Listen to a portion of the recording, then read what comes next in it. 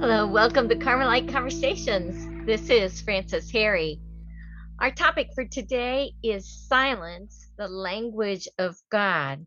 My guest, Deacon Rusty Baldwin, a secular order Discalced Carmelite from Dayton, Ohio, is going to speak on this topic. And so I'm just going to introduce him. You know, when we are praying, we're pretty wordy, right? I mean, we think of the formal prayers that we pray, the Our Fathers, the Hail Marys, the rosaries, the litanies, the novenas. Even when we do Lectio Divina, there's a lot of mental gymnastics going on, right? We might be doing praise and thanksgiving, we might be singing, but there's a lot of words going on, right? So, what does silence have to do with prayer? And why is it that silence is the language of God? And I'm going to let Deacon Baldwin explain that to you. He's going to help us understand that. And then he's going to talk about our role in prayer and our purpose in prayer, and even using examples from Jesus's life to help us out. He's going to compare and contrast the physical senses and the spiritual senses in prayer. And then finally, he's going to talk about the 12 degrees of silence, which I highly recommend that everybody get the book that he mentions by Marie-Aimee. And it's again, the 12 degrees of silence. And I think that there will be a lot of gems in this conversation for you to ponder and to help improve your own prayer life and to grow deeper into this union with God and to revel in the silence. First, I'd like to thank Jim for inviting me here to do this presentation on silence, the language of God, and to thank you all for being here. You know, Jim first reached out to Tim Beat, a member of our Carmelite community and at Our Mother of Good Counsel. And he told, and Tim then reached out to Deacon Danis and I, and he reminded us, he said, "Gentlemen, whenever Carmelites are invited to do a talk about prayer, we immediately set down our beer and we go," which only goes to show that Carmelites are Catholics too. But as Carmelites, prayer is a topic that is especially near and dear to our hearts. But the fact is, prayer is a topic that should be near and dear to all Christians. Not that all are called to be contemplatives like Carmelites, but all Christians are called to pray. And that's why it's such a joy to see you all here. Now, I'm going to ease into the topic of the language of God via a rhetorical question. If you had to name some of the extraordinary things about Jesus while he was here on earth, what would they be? Our Lord healing with a mere touch? How an entire village would come to a house that Jesus was staying at and try to fit in the house with all these people to hear him speak? How Jesus healed all those brought to him no matter what the disease? How he taught with such authority and drove out demons. He commanded the wind and the waves, and they obeyed him.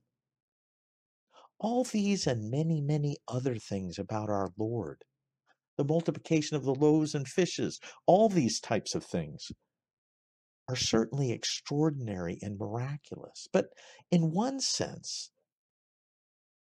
they're to be expected.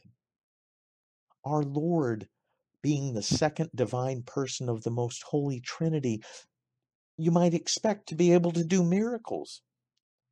But that's why I don't think these things are the most extraordinary thing about Jesus.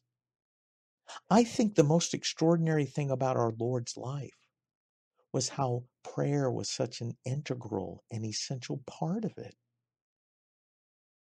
In my view, it's extraordinary that the Son of God, the second person of the Holy Trinity, God incarnate, did miracles? No. That's wonderful. What's extraordinary is how the Son of God, God incarnate, and the second divine person of the Holy Trinity took the time to pray. He could heal with a touch. cure illness with a word, command the wind and the waves, and yet it seemed he could never spend enough time in prayer.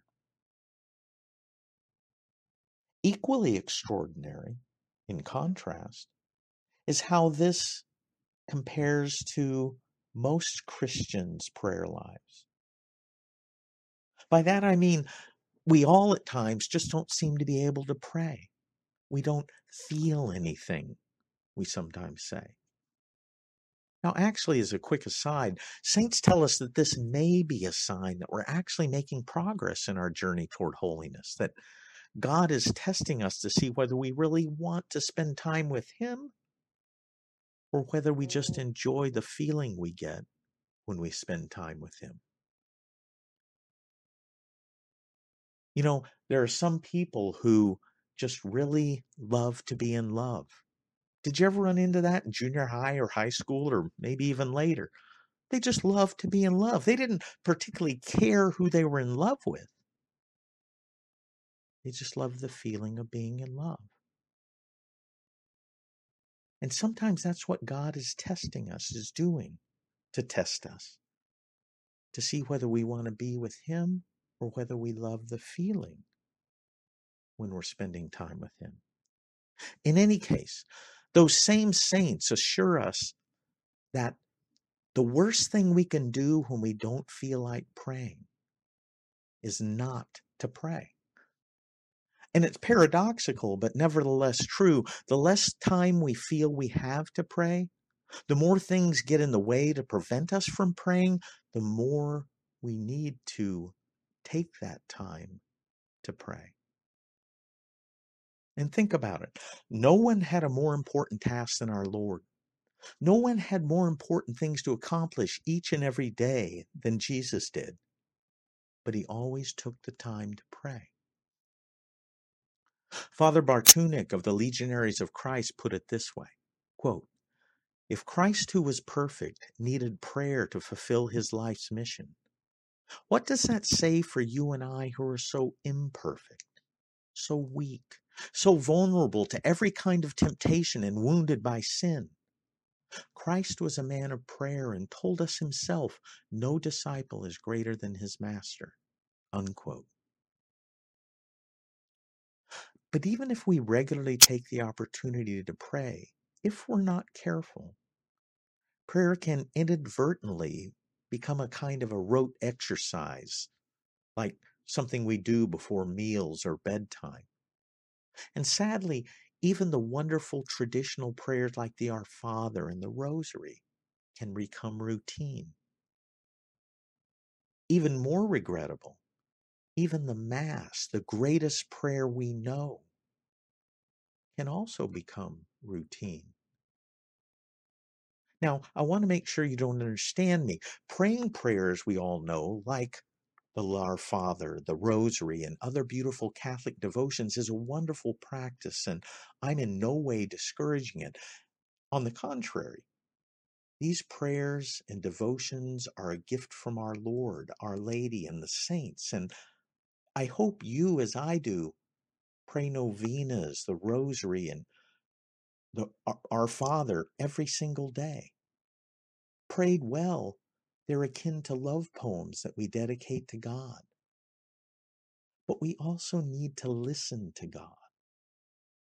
And the desire, the yearning to be ever closer to God, to hear His voice, is not at all uncommon.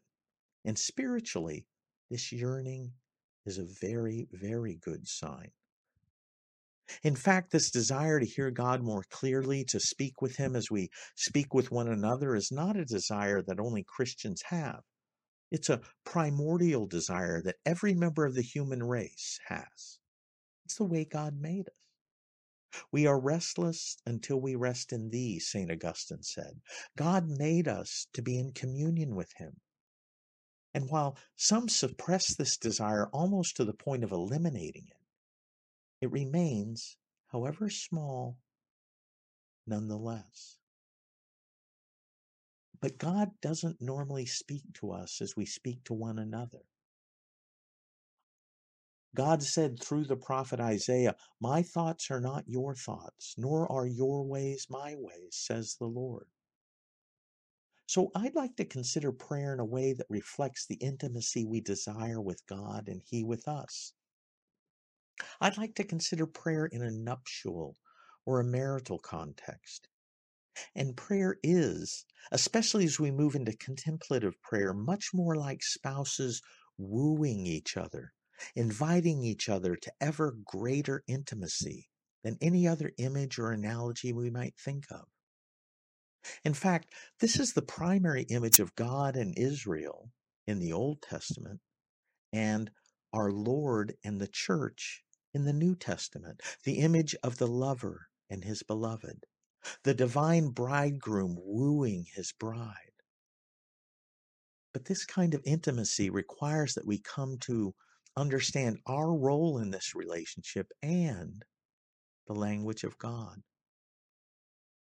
Our role is that of the beloved, but that doesn't mean we're passive. We're not just some lump on a log. Bleh. Okay, God, love me. No, not passive, but rather receptive. We actively, if you will, dispose ourselves to receive and accept His love.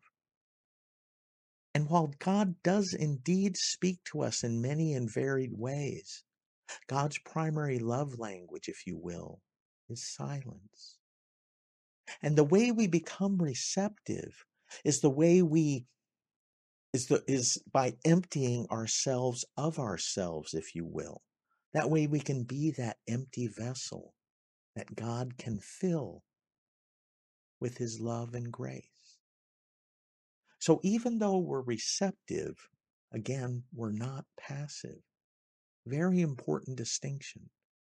And we can prepare ourselves for this receptivity, but it's only by God's grace that our emptiness, if you will, is filled. But we have the consolation that He longs to fill us. It's kind of like how nature abhors a vacuum. God is drawn to, is captivated, if you will, by humility. By when we empty ourselves of ourselves, He longs to fill us with Himself. Now, this might be best illustrated via contrast.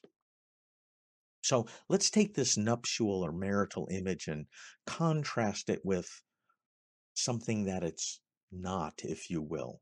How not to do what I'll be calling from now on this wooing. Let's suppose you want to have some more quality time with your spouse. Well, as a quick aside, first off, I think the whole notion of quality time in isolation from time itself is a myth.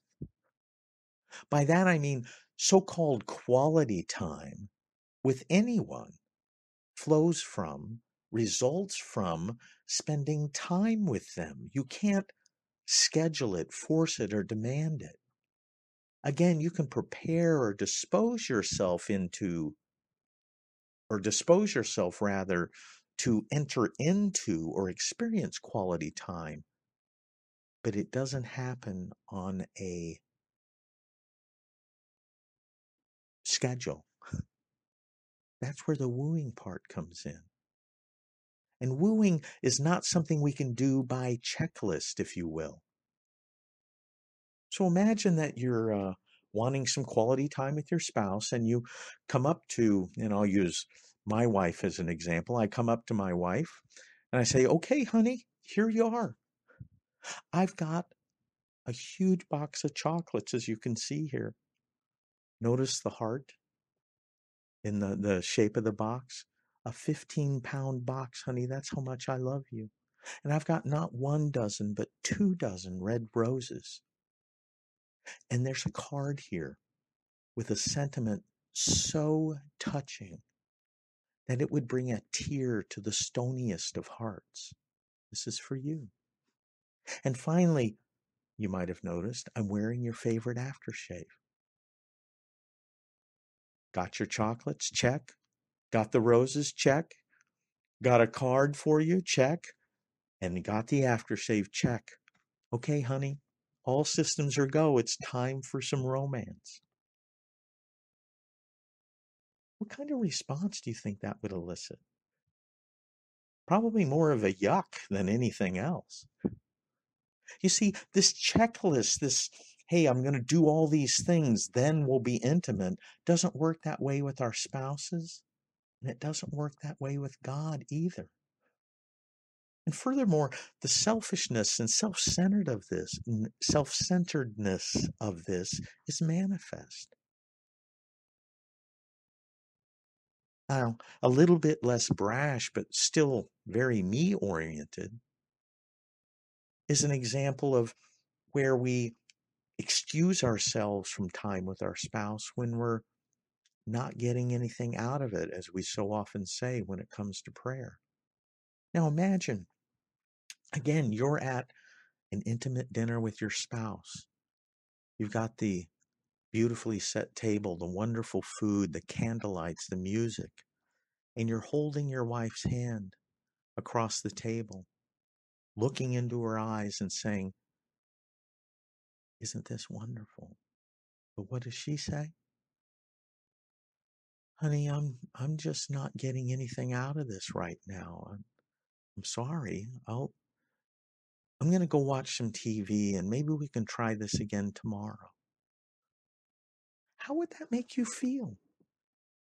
But isn't it the case that we so often treat God that way? We come into his presence and then say, "I'm sorry, God. I'm just not getting anything out of this. I'll come back later." That's not wooing. That's not loving. That's more akin to some impersonal, sterile execution of a strategic plan to try and achieve an objective. And if the plan doesn't work, well, back to the drawing board. Our spouse, our beloved, is not an objective to be accomplished. It's not something to be conquered. It's someone we're trying to spend time with and establish a relationship with and become intimate with. And so too in contemplation. We're not praying to achieve some objective or to manipulate. We're waiting on the Lord for, in a very, very real way, to consummate the vows we made to each other, to renew that covenant of love we have with our beloved. According to St. Teresa of Avila, contemplation means, quote, taking the time frequently to be alone with him who we know loves us. And according to another St. Teresa of Calcutta, the essential thing is not what we say, but what God says to us and through us. In silence, he will listen to us, and there he will speak to our soul, and there we will hear his voice. Our Lord himself gives us the most compelling example and argument for this. Where did our Lord go to pray? To the mountain, to the desert, to isolated and quiet places. He told us to go into our inner room. And when did Jesus pray? When the need to spend time with God was most urgent or grave, our Lord prayed in the middle of the night or in the early hours of the morning, the quietest time possible. He often spent all night in prayer. And even more than that, he sacrificed all other aspects of his ministry to do so. Neither healing, teaching, nor all the many other facets of his ministry here on earth took priority over his time with God the Father. Jesus has indeed left us an example to follow. But this immediately raises several issues, doesn't it? Not the least of which is we live in a very noisy world, a noisy world that's getting even louder. Our world is determined, as we all know and have experienced, to fill our minds with images, sounds, and distractions that occupy our every waking moment. Now, a superficial assessment of this characteristic of our age might conclude that there are commercial, technological, political, and ideological forces running amok here. And I wouldn't necessarily disagree with that. They are rather all trying to outshout each other for their own ends, whether that's power, money, or manipulating us. No one can deny this is going on. But I think there's a more insidious and malevolent force at work, one that simultaneously hates and is terrified by silence, one that wants to keep us from silence because Satan knows, as we do, that in silence we meet God. In silence we encounter God. And Satan wants to keep us from that at all costs. But as I alluded to before, the truth is even more profound than that, even more sublime than silence being where we meet God. Because we don't just meet God in silence, but rather silence is the language of God. Silence is the language of God. You see, authentic silence, true silence, isn't an absence. It isn't the absence of something. It's the divine presence. It's the presence of someone. Before creation, from all eternity, the triune God, Father, Son, and Holy Spirit communed in silence. And to us, God has spoken but a single word, the Word incarnate, His only begotten Son. So if you think about it, what else then is there for Him to say that He has not said in our Lord? What else could God the Father tell us that He hasn't said in Jesus? Philip, have I been with you all this time and still you do not know me? If you've seen me, you've seen the Father.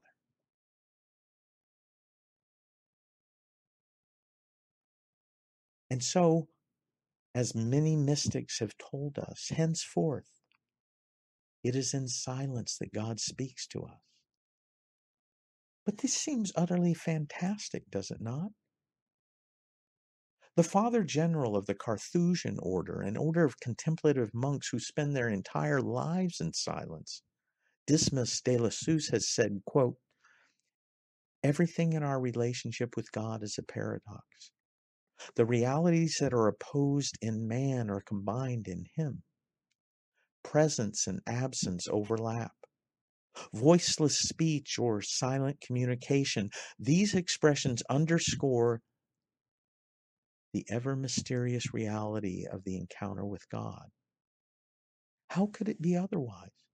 When the infinite meets the finite, the meeting does not fit into our usual frameworks. Unquote. So, when you and I think God is ignoring us, when we think He is far away, it is then that He is actually closest to us. He speaks to us most especially when we are in pain, in our sickness, in our hurts, trials, and tribulations. But the language He speaks to us is in silence. And we see this very paradox in the incarnation of God, in our Lord, in that one word the Father spoke. When our Lord came to earth and we could see Him with our eyes, His divinity was hidden, veiled by His humanity. And this is true generally. When God manifests Himself to our senses, His divinity is veiled, not absent, but hidden, obscured, if you will. We experience this most profoundly in the most holy Eucharist. We see with our eyes bread and wine, but veiled beneath these appearances is God Himself. And this is true in all the other sacraments as well. Robert Cardinal Sarah, when he was the prefect of the Congregation for Divine Worship and the Discipline of the Sacraments, explained it this way, quote, "If we observe the great works, the most powerful acts, the most extraordinary and striking interior transformations that God carries out in man, we are forced to admit that he works in silence. Baptism brings about a marvelous creation in the soul of the infant or adult who receives the sacrament. We hear the words of the priest. We see the water flow on the infant's forehead, yet we perceive nothing of this immersion into the inner life of the Trinity, grace and creation, which requires nothing less than the personal almighty action of God. God has uttered his word in the soul in silence. In that same silent darkness, the subsequent developments of grace generally come." Unquote. Do you see what follows from the Cardinal's observations?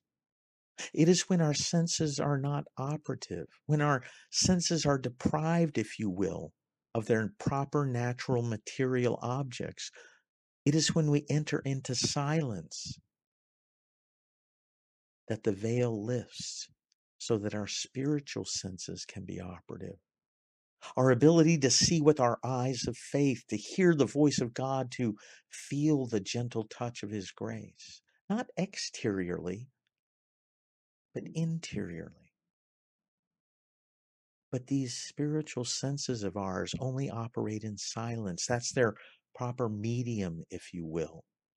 Just like we need light to see, we need air vibrating to hear. That's their proper material medium. Our spiritual medium is silence. And in this, exterior silence is helpful when we pray, yes, but the most essential aspect of prayer is an interior silence of our spirit that speaks the language of God. And even here, the Carmelite mystics St. Teresa of Avila and St. John of the Cross teach us that in what they call the dark night of the spirit, God's silence can be so profound so as not to be perceived even by our spiritual senses. Even so, he's there. He's with us, though we do not perceive him. Okay, so this has all been pretty heavy and deep so far. So let's switch gears a little bit and get a little bit more practical. But first, to kind of facilitate that switch, let's have some humor. All right. In academic circles, there are many, many well-known jokes about people with PhDs. And their humor lies in the fact that so very often what they're poking fun at is actually quite close to the truth. Now, one of my favorite PhD jokes is this.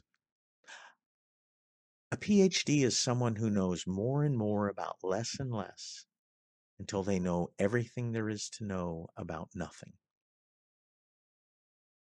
Now, there's a curious similarity between PhDs and contemplatives. And in fact, with only a very slight change in the wording of this joke, a vital truth about contemplatives and contemplation becomes evident. Here's what I mean. A contemplative is someone who prays more and more, but says less and less until all they have to say when they pray is nothing. A contemplative is someone who prays more and more, but says less and less until all they have to say when they pray is nothing. Now, this characteristic of contemplatives and contemplation is attested to by St. John of the Cross, St. Teresa of Avila, and all the Carmelite saints as well. The deeper we enter into prayer, the less we say. And while this is undoubtedly true, this outward silence is but an exterior manifestation of an interior transformation taking place within our soul by the grace of God.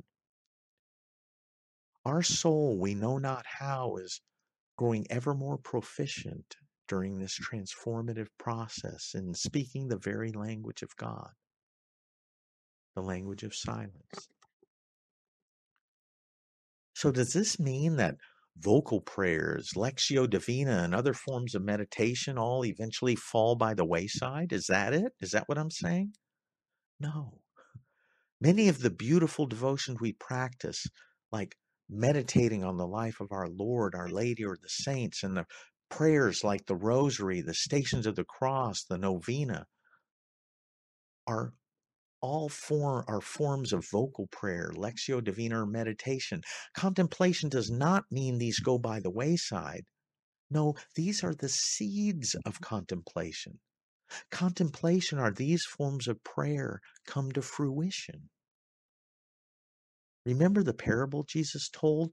The kingdom of God is like a man scattering seed on the ground. The man sleeps and rises night and day, and the seed sprouts and grows, he knows not how. When the grain is ripe, he wields the sickle at once, for the harvest is come. Just so, in the same way, by the grace of God, we enter into contemplation. We know not how. Now, does a farmer plant seed only once? Once the harvest is in, does he ever sow seed again? Of course he does. But with experience, the farmer learns how, where, and in what quantity to sow the seed so as to yield the richest harvest. The soil we can think of as our lives, tilled and prepared and fertilized by our sorrows, joys, hopes, and fears, tilled and prepared by practicing the virtues, so that by the grace of God, the yield is 30, 60, or even 100-fold. You see, contemplation involves a gradual turning away from ourselves and a turning to God. Contemplation culminates in a complete and total turning to God with nothing held back. Now imagine facing God in this way, beholding his glory and beatitude. What would you say to him? I dare say you wouldn't utter a single word. But even so, you would be in deep communion with God, united to him and enveloped in his loving embrace, speaking to him, yes, but in the divine language of love, which is silence, the language of the most holy Trinity. I'd like to recommend a book that describes how we can turn away from ourselves and turn to God, thereby learning the language of God, the language of love, learning to speak as he does in silence. It's called The 12 Degrees of Silence, written by a French discalced Carmelite nun named Marie-Aimee De Jesus. It's a very short work, but one well worth getting and reading. And in the first of the 12 degrees of silence, or actually throughout all the 12 degrees of silence, we see this gradual moving from the exterior silence down to silence within the very depths of our soul.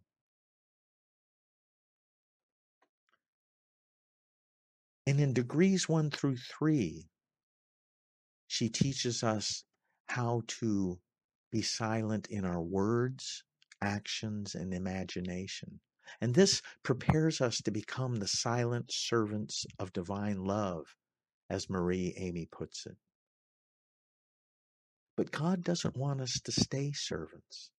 And so as we move deeper into degrees 4 through 6, which is where we silence our memories, we're silent with respect to others and within our own heart, we hear, she says, the first note of the sacred song, the song of the heavens.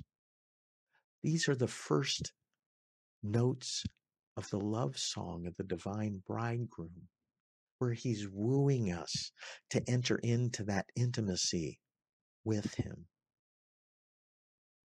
and where our receptivity that we've so prepared for comes to fruition. He fills us with himself.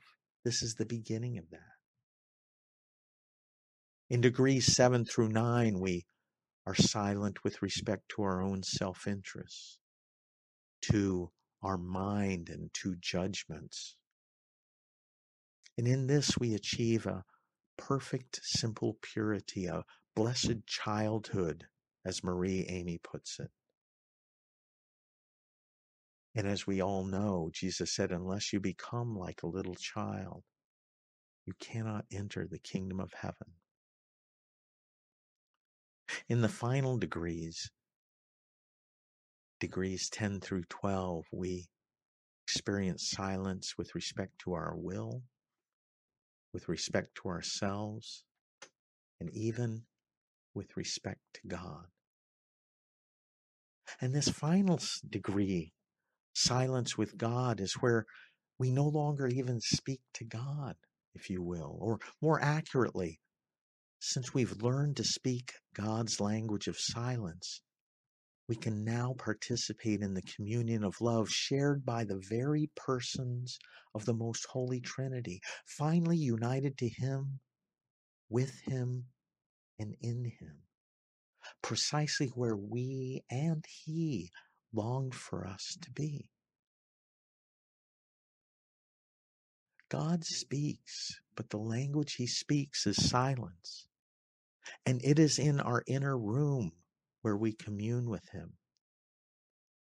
If we persevere then in prayer and contemplation, we will attune and dispose our hearts to Him. And that is where our beloved waits for us and longs for us to join Him. So let's go to Him. Thank you.